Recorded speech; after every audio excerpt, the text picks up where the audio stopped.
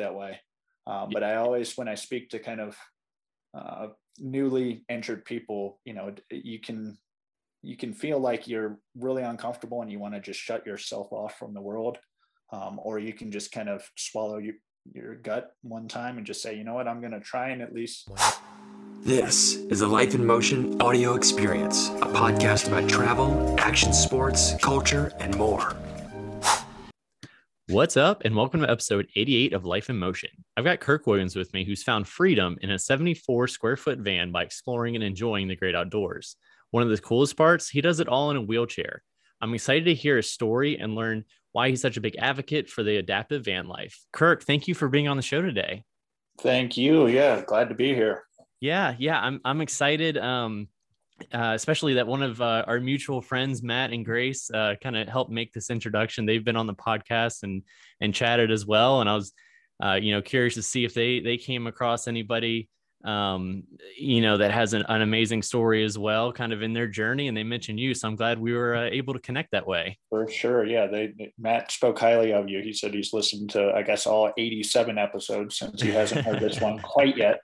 But shout out to Matt and Grace, great people. Yeah. I've been best friends with them since 5th grade. So, we have some good stories, but we'll leave that for another episode.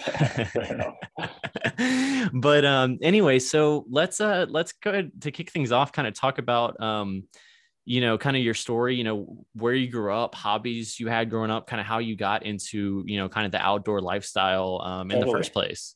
Yep. And it actually kind of runs side by side with Grace more than Matt. But I grew up in Virginia where they both live. And I didn't know that. Yep. I grew up in Ashland. So I went to high school and middle school all with the Schmidt family and kind of that whole crew there, and grew up mainly actually mountain biking being my number one passion. And oddly enough, Grace, this one we keep talking about, but her dad was a big mountain biker. And I used to ride with him. And I was one of the very few, if not the only person who was up at like 5:30 in the morning. And I would ride like 30 miles before school in high school. And I would meet up. Nobody my age would do that sort of thing. But Grace's dad, Dan, and some of his friends, Scott and some of these guys that were all, usually 30 years older than me, were doing these early morning rides. And I would jump on board with them and just kind of fell in love with nature for one, but just being outdoors, athletic, abilities, exploring, just kind of,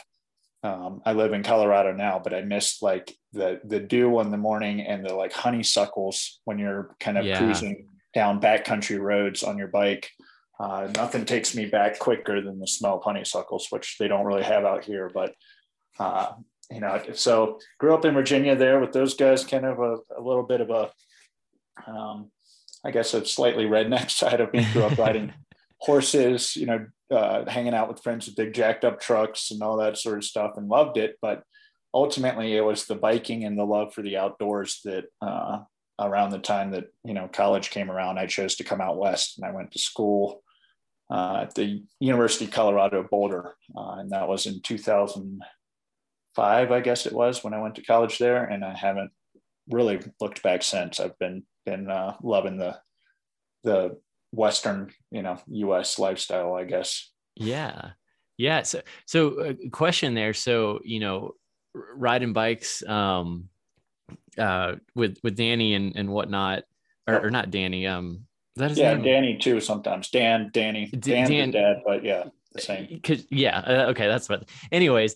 So how did that happen? Like, obviously, there's the age difference there, and, getting into bikes as well, but then also like having that kind of, I guess, drive for and the passion of riding bikes. Right. To getting up at 5 a.m. while you're also in high school. It's hard for me now at 30 totally. to do that. So like, how did that actually kind of unfold? That's a great question. I think it originally started just having a bike like any kid, having the freedom to leave your house and go ride to your friends' houses and ride around and be able to explore the neighborhood and, take it off the sweet jumps, all that stuff. But ultimately, as I started riding more, I think I knew Danny, the son that you're talking about, through soccer and different sports, but I found out that his dad rode mountain bikes, and he offered, this was, before I had a driver's license, said, Kirk, come by and pick you up one day and we'll go ride these trails at this place. And so that, kind of started a friendship, because now I had somebody who could give me a lift to go ride trails, actual mountain bike trails. But in middle and high school, the bike, because I rode so much, I would ride into town to friends' houses that were 5+ miles away. And just kind of used it as my car, as my independent freedom to just kind of do what I wanted. When you're that young, and I guess I was in pretty good shape, because I don't remember it being that hard.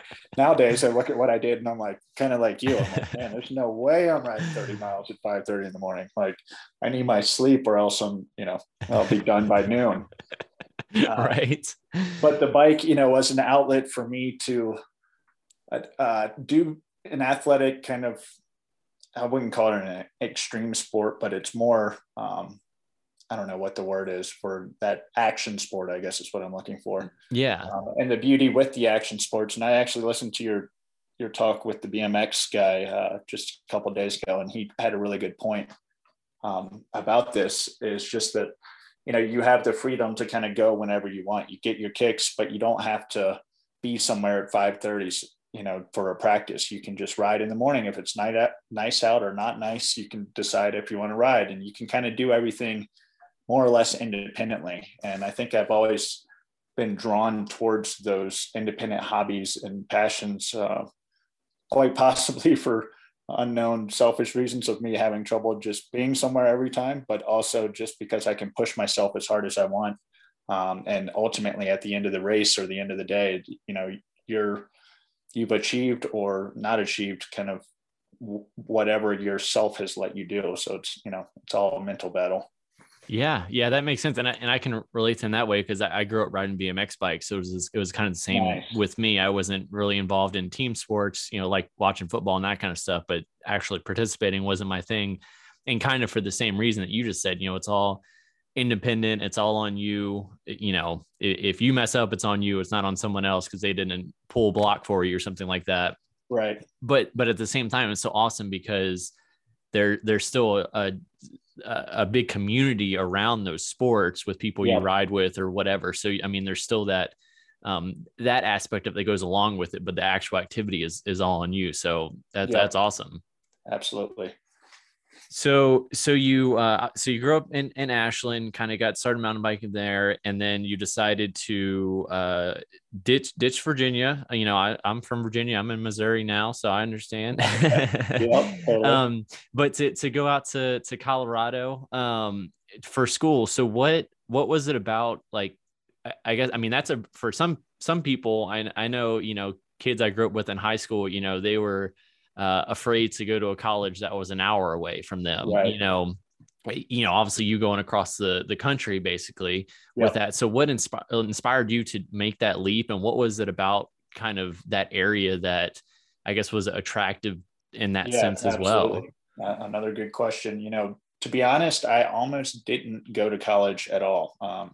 In high school, I had kind of started my own lawn and landscaping business, and in my mind anyway, was making hand over fist money and only working a couple of days a week. And so I thought to myself, like, why am I going to go to this quote unquote college thing, and acquire debt and all that sort of stuff when I'm already making great money and I can maybe buy a new mountain bike soon or a new 4-wheeler. Everything was, the present future. I wasn't thinking kind of long-term. But I had, enough friends kind of, I have an older brother and he was in college, and enough people kind of gave me that little nudge that just said, hey, there's a lot more to college than just the school aspect. It's getting to a new place and a chance to meet people and the freedom and, to see a new area. And so once I kind of made the decision that, okay, this whole college thing sounds like it could be worth it, I'll give it a shot. I started looking, and all the in-state schools that I really wanted to get into, which would have been like Virginia Tech or JMU, something like that. I had like a 2.9 or a 3.0 GPA, and that wasn't quite good enough to get accepted and in-state. And so the schools that I could, or the main school that I could get into was Radford. And the issue with Radford was it felt like everybody from my high school was going to Radford. And I was like, I kind of want to do something new. I kind of want to switch it up, roll the dice, and try making a new name for myself in a new place. And so at that point, once I started looking out of state, really, I'll be completely honest with you, the way I picked CU Boulder was looking up online the top collegiate cycling schools, and Boulder being the number one, and me thinking they had a really cool looking bike jersey and knowing that biking was my life. I mean, like, yeah, I'd wear that jersey. Why don't I apply here? Not really knowing that much about Boulder, Colorado itself. And so I applied to school in Boulder. I applied to WVU in West Virginia, and I got into both. Almost went to West Virginia, and I remember my dad actually giving me a little nudge on this one, Kirk, and saying, Kirk, like, I never had the chance to really go to a different side of the country. He's like, it's up to you, but since we're already going to be like, paying out of state, and you're already going to be traveling to come home and everything, you might want to think about this Colorado thing. And so I came out one time, and I remember, riding with my mom for or I guess it wasn't orientation, but just to see the school. And there's this kind of, I don't know if have you ever been to Boulder? I've not. No, I've never been to Colorado at all, which I need to add that to my list. Totally, yeah. Anyway, there's this, you're coming down Highway 36 is what it's called. And it's this big hill that drops you down into kind of the Boulder Valley. And as you crest this hill, you have these snow-peaked Rocky Mountains in the background. In front of them, you have the Flatirons, which are these big rock faces that people rock climb on and everything. And then down in the valley, you see the whole college campus and the town of Boulder. And it's just, it's a gorgeous spot. There's a pull off for, an overlook and stuff. And I remember coming over that, and all of a sudden I hear this like sniffling beside me, and I look over and I'm like, "What's up, Mom?" And she's crying, and she looks at me and she goes, "You're never coming home." And she knew like right then and there that like, this is it, this is where you're meant to be. And, sure enough, she was right. So, I came to school, worked kind of at that point in time. I ended up not racing bikes as much as I thought I would, and kind of enjoyed, as many do, the college lifestyle, but was still worked at a bike shop and was very active in the bike community. I just wasn't necessarily, spending 6 days a week training for a race like I was back in high school. Yeah, that I like I said, I've never been there, but that kind of picture you painted there, I could totally understand that. Like, wait a minute, I think I made the right choice here. Totally. And the beauty out here, the thing that still keeps me here really is you can be out, if you're into outdoor sports in Colorado in general, in most places in Colorado anyway, and you're out having a beer or something, you can be by yourself and talk to somebody, and the next day be going biking or cross country skiing or climbing with them, and versus growing up in Virginia, where I was one of, it felt like, 1,000 or 100,000 or whatever that did mountain biking. Out here, I was one of 10. And so it was natural to just run into people, and next thing you know, be biking with them and doing sports with them, versus trying to convince somebody that actually bikes are kind of cool. You don't have to just sit around and do this. Like, this can be fun. Come on, Yeah. No, that definitely helps, kind of having like we kind of mentioned before, that community of people that love the same thing, and they're all, open arms to, go do whatever with, the next person. So like with that, you kind of, your thing was mountain biking and stuff, when you got there, and racing and stuff like that. So how did, obviously there's a little bit of probably more than a little bit, but a culture change there, from going to Virginia to going there with so many different opportunities. And also, like you said, the community there, where they're all kind of in those activities just by kind of default almost. Yeah, totally. What other kind of activities did you get into once you moved there? Out west here, skiing being the number one thing. If you grew up in Virginia, wintergreen is only so tall. Yep. And you've got a couple of, you've got Snowshoe, West Virginia, if you're going to make the drive and stuff, but it's nothing. Everybody says it, but it's true. There's nothing like skiing out west. And so I kind of had dabbled in skiing and snowboarding in Virginia, but all of a sudden I met people who their parents had a house in Vail, and they grew up ski racing. And, now I could keep up with them on the mountain bikes, or we all rode together in the summer, but in the winter, they would just blow the doors off me on the ski slopes. I just remember coming up to these like, follow me, Kirk, let's go down this trail. And next thing you know, I'm slamming on the brakes because it's like a 30-foot drop that they just sent it off of. And I'm like, what are you guys doing? They're like, you're fine, Kirk. Just point your skis. I'm like, I don't know, man. I haven't been skiing since I was 2 years old. You got to give me a little break here. But when you're 20 years old or whatever, and you feel pretty indestructible, there's no better friends to have than those that are pushing you to like get out there and try backcountry skiing or rafting or rock climbing or all these sports that, you might have dabbled in, but not really, had the confidence to really go for it. Yeah. And I realized around then is kind of as far as the evolution goes, that's when I really started falling in love with the camera. And what I had this light bulb, your life is full of these light bulb moments, but one of them being that I love to do these sports with my friends, but I didn't quite have the guts or I didn't really want to do these crazy, backflips or all these big mega jumps and stuff, but I love to be there with them doing it and celebrating. And it felt like a way for me to do this was to have a camera in hand and start being the guy who was documenting a lot of the sports. So giving, us having walkie talkies and me getting set up and then just saying, okay, I'm ready, and letting them drop in and do stuff. And then it was kind of a win-win because I don't have to do the crazy shit anymore. And also I get cool pictures of them, and who doesn't like a cool shot of them doing something, and then that can also lead to, which it did, to working with little like magazines and working with little kind of publishers, getting theirs prints, getting a little financial kind of kickback from doing that sort of thing. That's awesome. I guess, and that's, you mentioned the walkie talkies and kind of thing. I mean, to that point, I guess that's something I never really thought about when it comes to, taking photos of skiing or snowboarding or things like that, where, you can't necessarily see where they're coming from, right. With skateboarding or biking or whatever. So that's pretty cool. And it's awesome that you got kind of able to make some money doing that as well. Obviously, it sounds like your skills paid off. Did you kind of just self-teach yourself, I guess, to get to that point where people were like, hey, we want your photo to be more or less. I took a photography class in high school. My dad always was kind of an amateur photographer, but had like a DSLR back in the day. And, so I kind of grew up around cameras, but ultimately it was that. And then I spent, not to go on too many tangents, but I spent my first trip ever out of the US. I spent a semester abroad, junior year of college, in Ghana,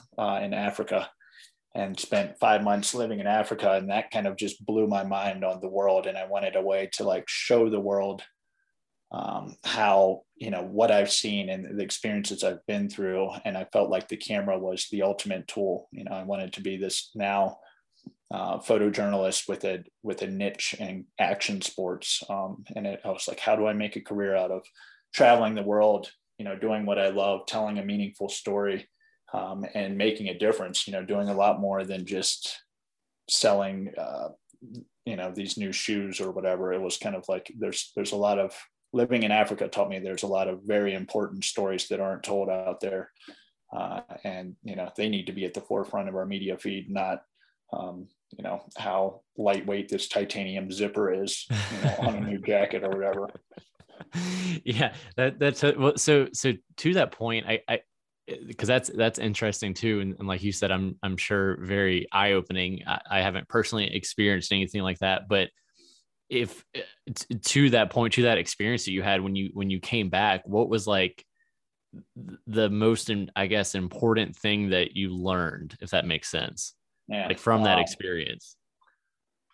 I think, when I first came back, it took a while, and to this day, I'm sure there's things that trip changed me as a human. There's no question, and so many, my diet changed. So like I used to hate spicy foods, and I used to hate, I was a very bland eater, and that all changed, and my appreciation for so many things. But I think the number one thing that I took away from that, and I try and remember and push myself to keep an eye on, is that it doesn't matter, to a point anyway, what you have, whether it's financial, like basically it's being grateful for what you have in life, and being thankful for whether it's a beautiful sunrise. There's people, not to throw a boulder under the rug, but there's a lot of people there who have quite a bit of money. And you come back from a trip from Ghana where somebody only has one chicken to their name and probably $5 to their name. And this person driving, a Tesla or a Range Rover or something is just hating life and really upset about this, that, and the other. And this isn't working. Now this isn't working. And then you meet somebody living a much simpler life who's just much more wholesome and happy. And I'm not saying there aren't both on both sides of the spectrum, but what I learned is it doesn't necessarily matter what you have or what you're offered. It's the outlook of being thankful for what you have and what you offer that can create this kind of aura around you that can attract those like-minded people, and which, just makes everybody a happier, better place versus comparing yourself to others all the time. Yeah. That makes sense. Kind of a change of perspective almost. Cause that totally makes sense. But being thankful maybe for what you have, because there's a difference, and there's some very challenging things that I can't imagine being happy about, but there's always something to say, well, could be worse. I'm at least ... fill in the blank, Yeah. That's a great point. And I figured since you mentioned that, I figured I'd ask that question real quick as well. So back to kind of the evolution of your story, if you will. Yeah. In college, kind of getting into different sports and that kind of stuff, started taking photography. What kind of started happening after that? Yep. So college, I came back from this trip to Ghana. I fell in love with the camera. I was really pushing that career. But at that point I had about a year left of school, and I wasn't, going to change majors and all that sort of stuff. And so I graduated in 2009. At the time I was working at a bike shop and working for a couple backcountry ski magazines and mountain bike magazines, just doing kind of some internship and photo editing type stuff. And I moved to this town, Lyons, which is just north of Boulder there. And this is kind of where the story changes. I was kind of hoping to make a career out of, the photography and everything I mentioned earlier. Though I was out on a mountain bike ride, kind of a group ride as the story goes, riding a trail that I rode probably 6 days a week. I could ride it blindfolded backwards and knew every rock on the trail. And a guy was kind of coming up the trail. I was leading a group of 5 or 6 of my friends down the trail. I saw him coming up, and as far as mountain bike goes, the uphill rider has the right of way. So what that means is, they don't have to stop their bike and let you pass. You have to stop yours so that they don't have to try and start back up going uphill. And as I was coming down, I kind of bunny hopped off the trail and was slowly kind of just meandering past this guy, and then about to hop back on the trail, maybe doing 5, maybe 10 miles an hour, and caught a stick that was kind of buried under some sagebrush, threw me over the handlebars. And then I landed in a pile of sand. It wasn't a rock. It wasn't me doing anything crazy. It wasn't that 30-foot jump or anything that I was talking about earlier. And just the way I hit, I shattered 3 vertebrae in my neck and had a spinal cord injury. Wow. So it's kind of a crazy, like, hit your funny bone type thing where all of a sudden your hand goes numb. But when I hit, the first thing I noticed, I remember laying on the ground, and it, like I said, it didn't scratch my helmet, didn't break the skin. There's no visible injury, but the air was knocked out of me, and I was kind of on my stomach with my head to the side. And at that point in time, I couldn't roll over, and I didn't really put anything together on why I couldn't roll over. I was just kind of like stunned and kind of like, whoa, why can't I breathe? What's going on? And around that time, I see a face kind of come around, and it's a face I hadn't seen before. And it says, what's your name? And I say, I'm Kirk Williams. He goes, Kirk, I'm Dr. Dave Shinton. I'm an orthopedic surgeon. I believe you just suffered a spinal cord injury. And I'm like, whoa, what, just totally not really sure what is going on. And as it turns out, the guy who was riding up the trail, the reason I, kind of went around is Dr. Dave Shinton. He's an orthopedic surgeon in Bozeman, Montana. And so, I feel like right away, if you want to argue the case that everything happens for a reason, you can't really have more of a poignant example than, something like that happening. Literally seconds after it happened, he's the first one to the scene. he knew what happened. And then he was there through talking to my friends who would have probably just flipped me over on my back and been like, what's up, Kirk? What's going on? He held my neck, and they cut the camelback off, and they sent people down and had the helicopter and all that sort of stuff come, to fly me out of there. So if it wasn't for him, God knows how much function I probably could have lost, because when you first break your neck like that, any sort of movement of your head can be, devastating to how much, signal goes through your spinal cord, which equates to how much, movement you have and muscles throughout your body. Wow. So kind of crazy though. He told me this years later, but as I was laying in the dirt, I wasn't really upset. I was kind of just more joking around with friends, and they were all kind of, we were trying to just be lighthearted about it. And I wasn't thinking it was a long-term thing. I was more thinking, like anybody who hurts themselves, the first thing they think is like, shit, I have this next week, like I have an interview next week. How do I put a Band-Aid on this and then deal with it later? Like, oh, I'm going to Hawaii. I can't have a broken foot or whatever. So that kind of happened. And I did have an interview with this kind of dream photography job the next week. And I was just like, man, how am I going to make this job? And I remember saying to Dr. Dave there that, I don't need to be able to walk again, but I need to be able to use my pointer finger, because I need to operate the camera shutter. I want to be a photographer one day, and I need to be able to take pictures. And I didn't remember saying that until years later. I started a drone business that I still do that now, but I do photography work from my chair. And it was cool for me to touch base with Dave and him to remind me of me saying that to him. And I'm like, no way. Like, oh shit, I can't move. I can't actually move any of my fingers. I can't squeeze my fingers or hold, anything at all. But, I found new ways to do it, whether it's the drone or now kind of one of my techniques is I use a remote shutter, which a lot of people use on cameras for like astrophotography. But it's basically a button that you plug into the side of the camera that you can operate while the camera's on a tripod. But I use that in my mouth so I can balance the camera with my hands, and then I bite my teeth or use my tongue. And if I push it halfway, it focuses like a regular shutter. And then if I push it all the way, it takes the photo.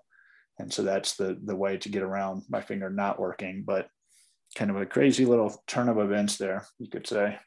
Yeah, that's I mean, the crash itself, like you said, it's kind of crazy that it was, I don't know if it's simple was the right term, but a crash that could happen any other day, you can just kind of get up from. So that's really unfortunate. But the like you said, the fact that the person who was going up the hill was a neurosurgeon, or whatnot, right, knew exactly what to do to prevent any further damage. I mean, what are the chances, right? I mean, that's in a sense, that kind of goes back what we were just talking about during your experience in Ghana, be thankful for what you have in that case. In that case, that's just extremely lucky in that circumstance, I guess, is the best way that I can think to put that.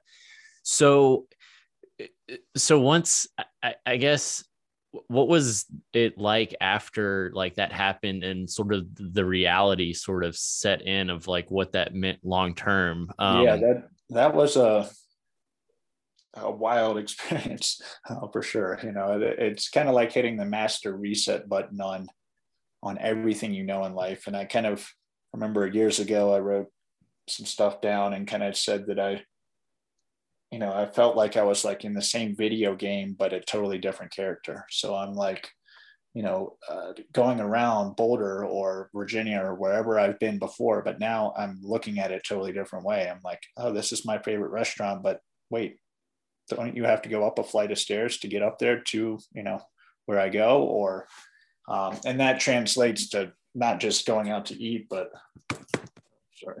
also like, shoot, everything, took, for instance, it took almost 3 years for me to be able to like take a shower by myself again. So just having, going from being a very active mountain biker, climber, skier who could crank out pull-ups left and right to not being able to hop in and out of bed on your own, or not being able to feed yourself or get dressed without just getting frustrated, was a very humbling experience. But ultimately, with the hard work and with going after it and just being kind of determined to figure out a way, I have, after a few years there, was able to regain independence, meaning I can at least go to bed when I want to, I can make food when I want to, and I can live on my own. And that was like the biggest achievement, I would say, of my life, was going through breaking my neck and having very limited mobility and probably 80% of my body, no mobility, and still being able to live independently, which is kind of what led me to what you brought up earlier, was the van life thing, and now that we're talking and having kind of when you were bringing up like why I loved mountain biking early on, it kind of makes me question thinking about it, because it was like, it was an independent sport that I could do there. And the van for me is basically just an extension of my independence. And it gives me the ability to make the world like wheelchair accessible, especially with any vehicle like that, but especially a 4-wheel drive van for my purposes, being able to explore dirt roads or snow or sand or something like that there's no way I could get down any other way. And then having kind of this little freedom pod, if you will, on my back that I custom designed to make my life as easy as possible once I'm inside the van. So I know I can get in and out of the bed. It's at the right height. I can turn my chair at the right angle. The stove, the sink, I can roll my knees under so that I can cook, and I can, brush my teeth. The fridge is up high, so I can use 2 hands to get things in and out of the fridge. The light switches are all where I can touch them. The USB plugs, which are a freaking nightmare when your hands won't work, trying to get the thing every single time. I swear to God, like 90% of the time, the USB tries to plug in the opposite way. Like, oh yeah, I don't know why.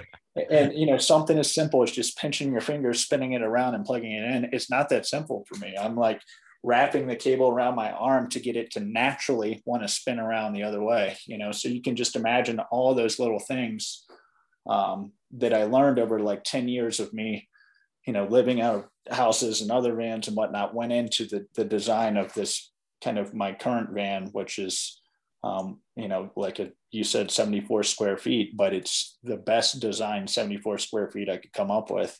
And with it, I can travel. Well, I've driven, up through Alaska, down into Mexico, down all the way through Chile and Argentina and Patagonia.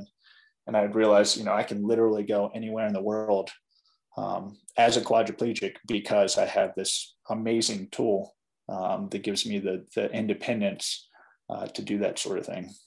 Yeah, it's amazing that you're able to adapt the van so well for that.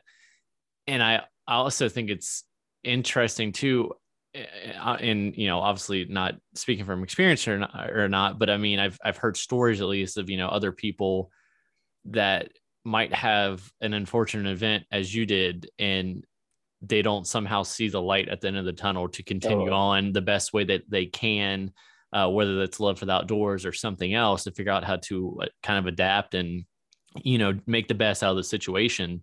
Yeah. So what kind of like through that process, like, obviously, you just mentioned more places that you've been than I've been, and I've done a decent amount of traveling, I thought. Yeah. So, like what was that drive and that inspiration and that passion kind of to like have your mindset, okay, this is not going to be my disability. This is going to be my ability right. to still do that. Cause I feel like that would be a hard mental thing to get over, regardless of the physical aspects. Absolutely. I think I'm blessed in a lot of ways that I was able to quickly shift from, if plan A is no longer an option, what's plan B? And I'm going to focus on plan B. And I didn't spend too much time dwelling on like, well, if I hadn't have been gone for a bike ride that day, that to me seems like a moot point. It leads you nowhere, but you can learn from your mistakes, but you don't need to dwell and regret. And, the biggest thing early on goes back to something we talked about earlier, but it's the community. And honestly, the cycling community, Dan Schmidt, Grace's dad and his a whole plethora of friends that many of them, like I was saying, that are more my parents' age than my age, that I used to ride bikes and stuff with. The year that I broke my neck, they threw a huge fundraiser in Virginia called the Kirk Williams Rollout that had like 3 different length rides, a trail run, a fuzzy buddy, like dog walk, silent auction, live music, barbecue, like all this stuff.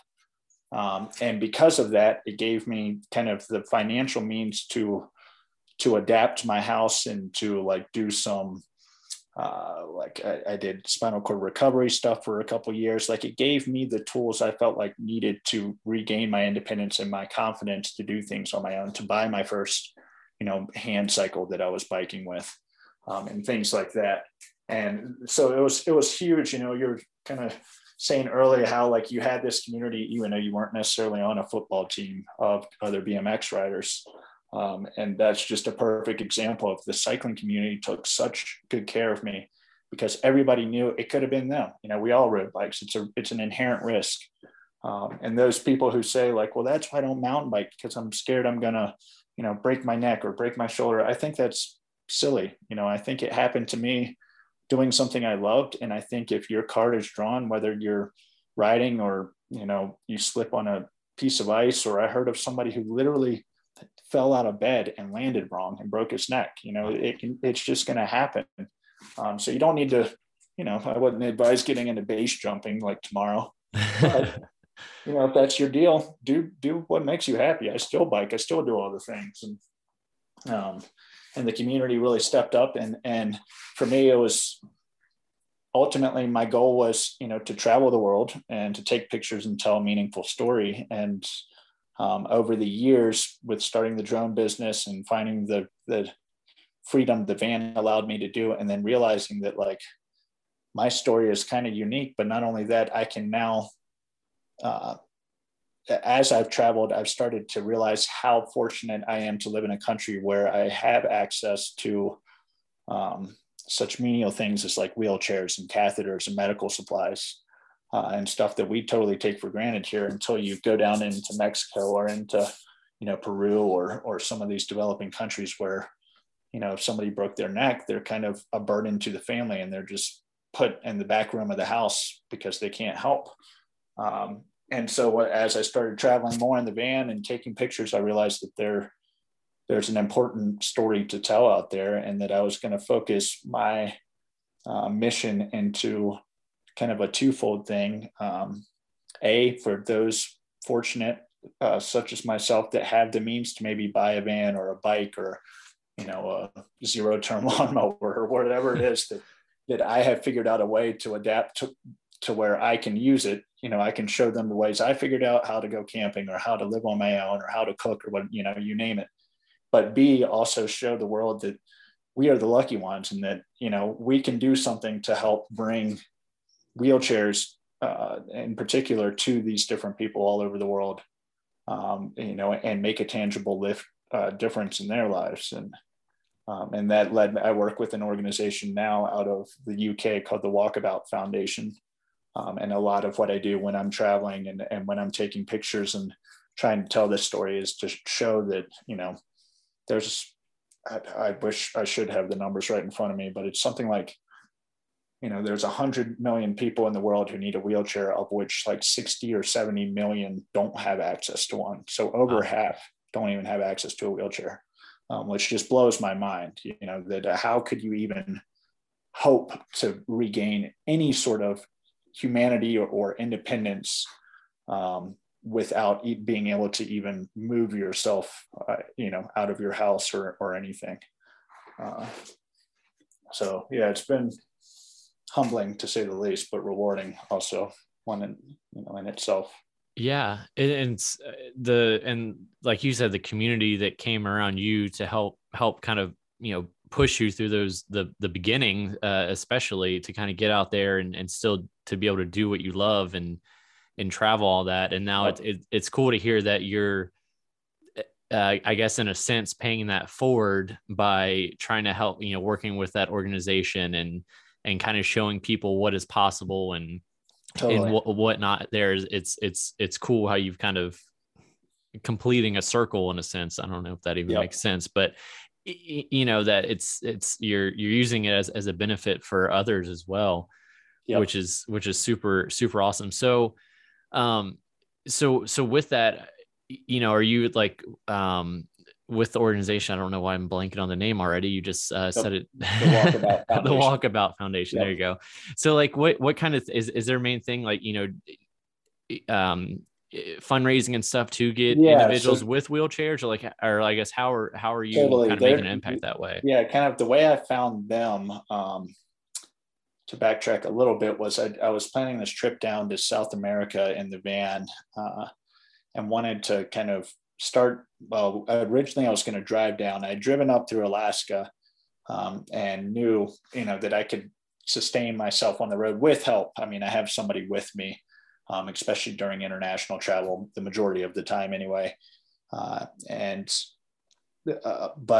I realized, you know, I've gone as far north as I can go. Which way do I go now? I guess I'll go south. You know, let's go down.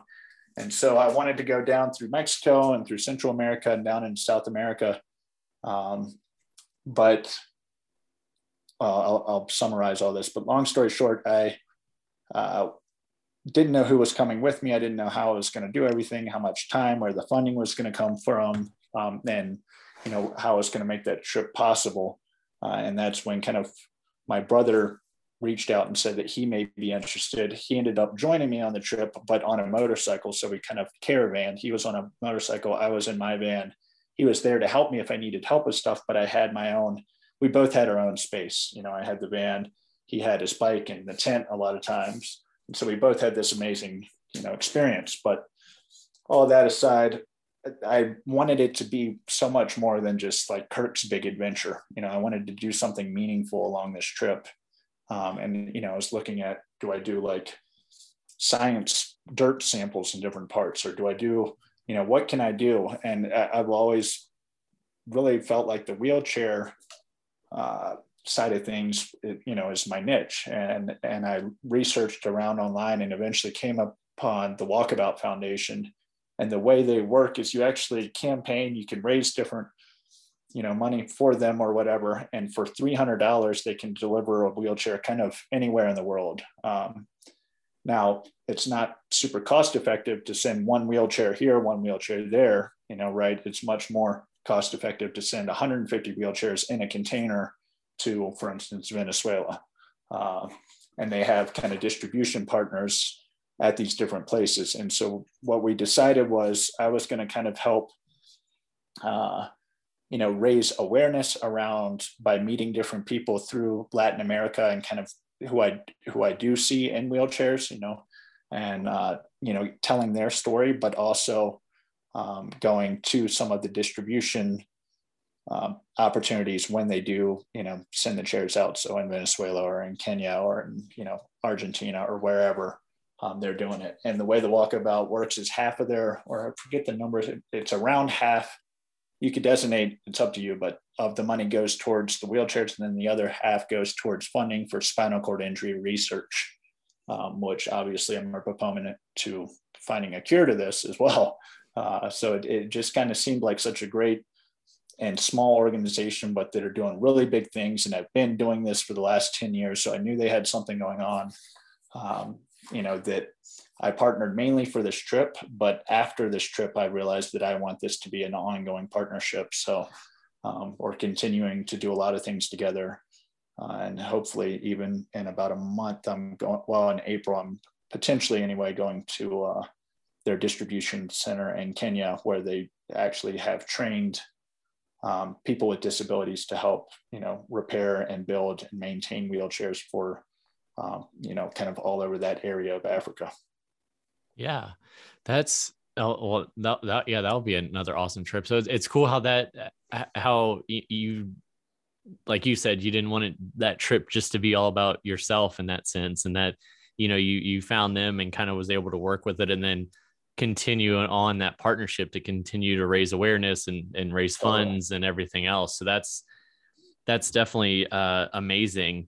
And, you know, with them too, like being an action sports or an adventure person before, like it's a totally different type of adventure, but me going to Kenya is a freaking adventure as a quadriplegic, to like push around and just to be there for anybody to go. Yes. But, it's like, the goal was always like the take the pictures, travel the world, tell a meaningful story, but, also the adventure side of things. And it's just so wild to kind of reflect at what I'm doing now and be like, holy shit, the goal really didn't change. It's just the way you define adventure or the story or whatever is a different connotation than I was picturing when I set that goal, as a 21-year-old mountain biker, or chasing my friends down the mountain.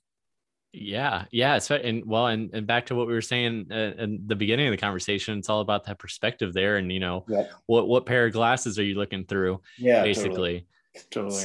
So yeah, to that point, it's awesome that you've been able to kind of fulfill that dream in that sense. And, obviously doing some good along the way, going on different adventures, meeting different people from all over the world and making an impact that way.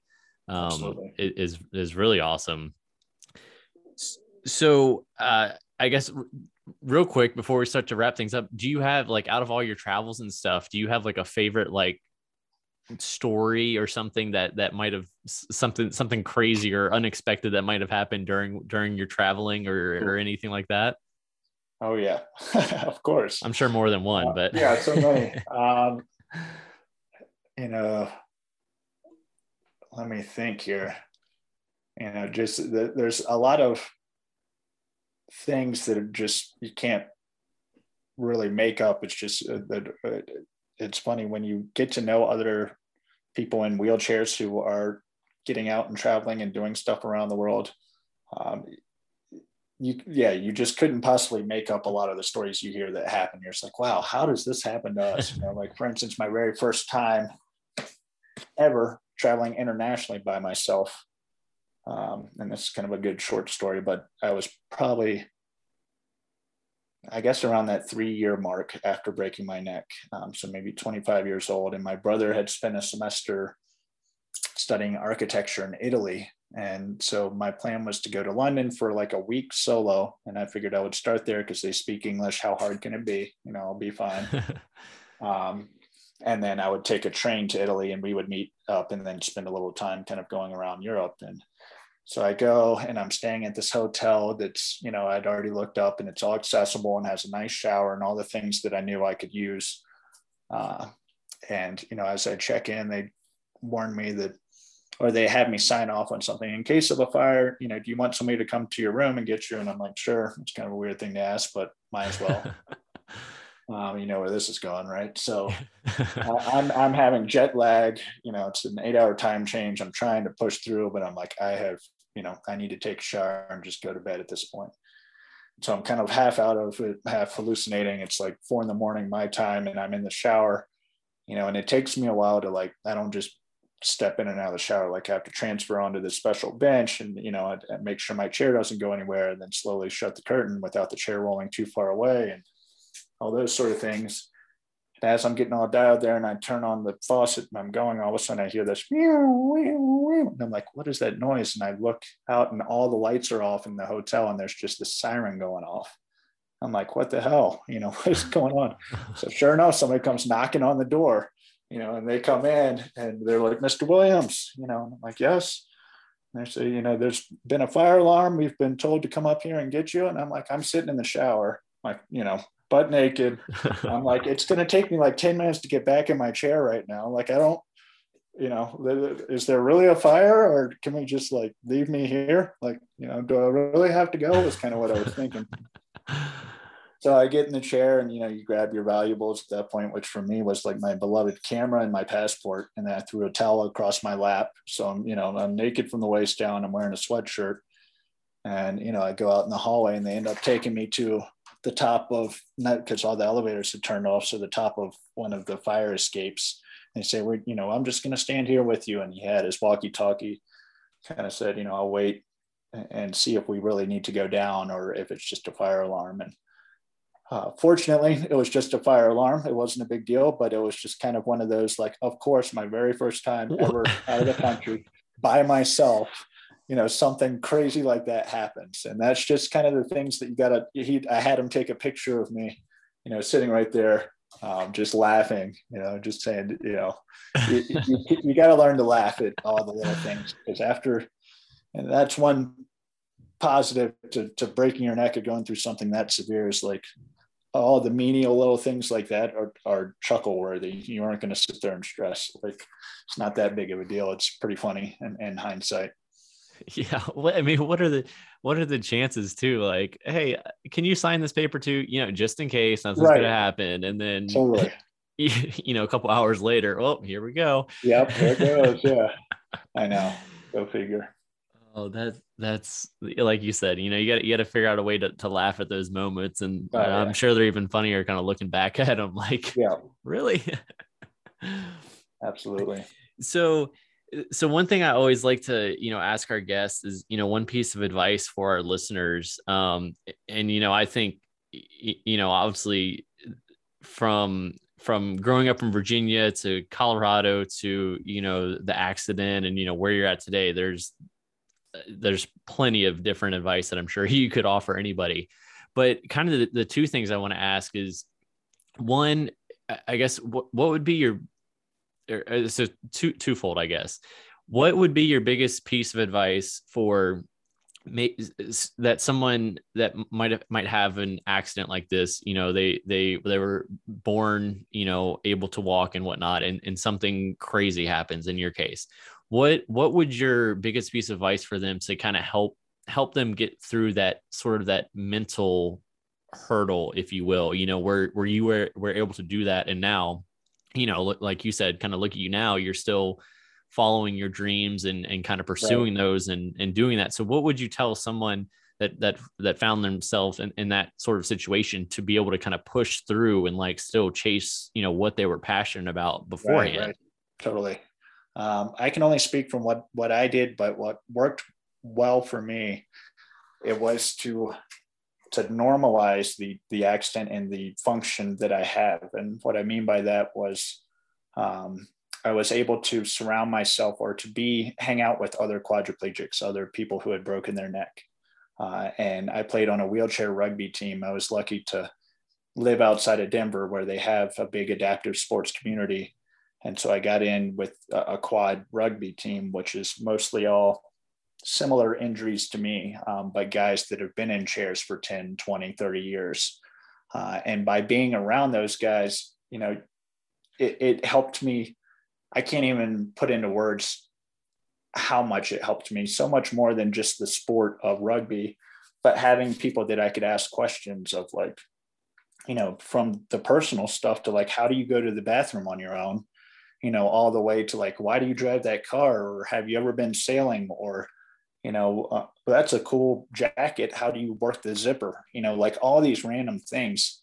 And being around people that can also vent with each other about just like, fuck, this morning it took me forever, to get these pants on, or I like finally changed and then I peed myself, so it took me another hour to change again, and it's like, it helped me really realize that, I'm not alone. I'm not the only one that has had this happen to them, and that, there's hope, if you want to put it that way. But I always, when I speak to kind of newly injured people, you can feel like you're really uncomfortable and you want to just shut yourself off from the world. Or you can just kind of swallow your gut one time and just say, you know what, I'm going to try and at least meet these people or hang out with these people once or twice. And more times than not, they go back again and again and become good friends. And then, you start feeding off each other. Yeah. Yeah. That totally makes sense. Kind of like you said, sort of normalize it in a sense and embrace it to the fullest and meet, other individuals that way. Yep. And a therapist can tell you like what you're doing wrong and why you're not pulling your pants on this way or whatever. And you're going to look at them and be like, screw you. Like, you're not dealing with this. What you learned in college isn't what I'm feeling right now. But another quadriplegic, who's somebody who has a very similar injury to you, can look at you and tell you it, and you're going to listen. You're going to say, you know what? I don't know how the hell I'm going to do that, but I'm going to give it a shot because it works for you. So maybe it'll work for me. Yeah, that makes it. I mean, if you want to, learn how to to work on a car, you're not going to ask a farmer, you Right. know, in that sense. So that kind of totally, that totally makes sense, you know, and kind of shows what is possible, you know, after the injury and that kind of stuff as well. Yeah. And then the second question is, obviously you've done a lot of traveling, you've, you know, have gone all in the van life and that kind of stuff. Yep. For somebody that wants to kind of get out there and start experience, or maybe is afraid to, you know, live that life on the road or something like that, what would you offer for them? I mean, the number one thing I hate seeing, that I would advise not doing, so I'll start with the don't do this side of things, is spending so much time planning it and figuring out that, oh, I need these lights and I need this solar panel and I need this fridge, and, you know, all these big expensive things that they never actually leave. They never actually start the trip, and they get so bogged down on the details of traveling that they don't start to travel. And so what I would advise, if at all possible, you know, link up with people, you know, that do travel in the van, or if you drive a Subaru or a 4Runner, it doesn't matter what you're driving, you know, hope if you have a car. I mean, first, let's start there. If you have a car, that's wonderful. If you can sleep in the car, that's doubly wonderful. It might not be comfortable, but at least give it a shot. You know, go on a little bit of a trip and just sleep in the back, or set up a tent, or, you know, if you want to do it in a boat or on a horse-drawn carriage or whatever, you know, that's fine too.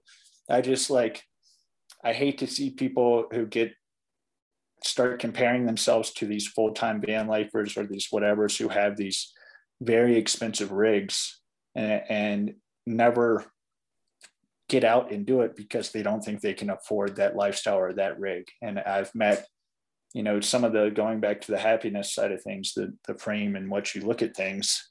I met people in South America who literally were given like a Ford Ranger from a friend that was probably worth $500, and they were down in Argentina and drove the whole way down and had like a styrofoam cooler, a Coleman camp stove, a couple collapsible chairs, and they were like the happiest, just like, this place is amazing, you know, just loving it. And then you pass somebody, you know, in a Unimog or something, a $500,000 expedition vehicle, and, you know, they might be loving it too, but it's I'm just saying, you don't need this fancy rig to do it. You know, just like, in my opinion, the real hardy, the OG van lifers and the whatever you want to call it, you know, world travelers are the people not with the swanky fancy rigs. It's the people that are out there just using whatever they have at their disposal, and instead saying, well, I could spend, you know, $3,000 on solar panels, or I could spend $3,000 and be on the road for the next 4 months in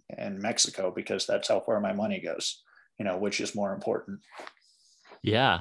Yeah. So yeah, basically, you know, don't get caught up in the details, and don't compare yourself to others kind of in that sense. And to your point, just, you know, steal a line from Nike, just do it, you know, if you got your mind on it.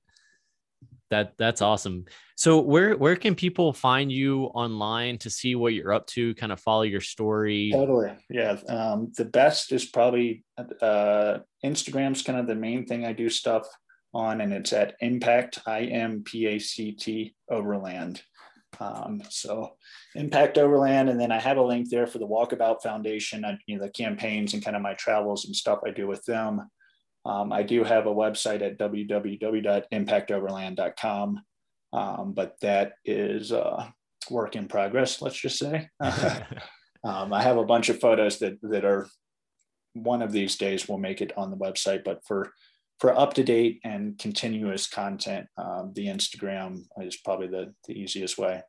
Cool. Well, definitely everyone, make sure you check him out, see who he's up to. Obviously super awesome, super humble guy. So I appreciate you sharing your story and kind of that perspective of everything along that journey. And I definitely wish you the best, you know, hopefully in your trip in Kenya coming up in April, and then for the rest of the year and beyond. Absolutely. I appreciate it. It's been great being on here. And if anybody listening has any questions or anything, feel free to shoot me a message on there. I'm very open and happy to help problem solve for anybody. Thanks for listening. And hey, if you made it this far and like what you've heard, go ahead and hit that subscribe button and let your friends know about Life in Motion. Until next time.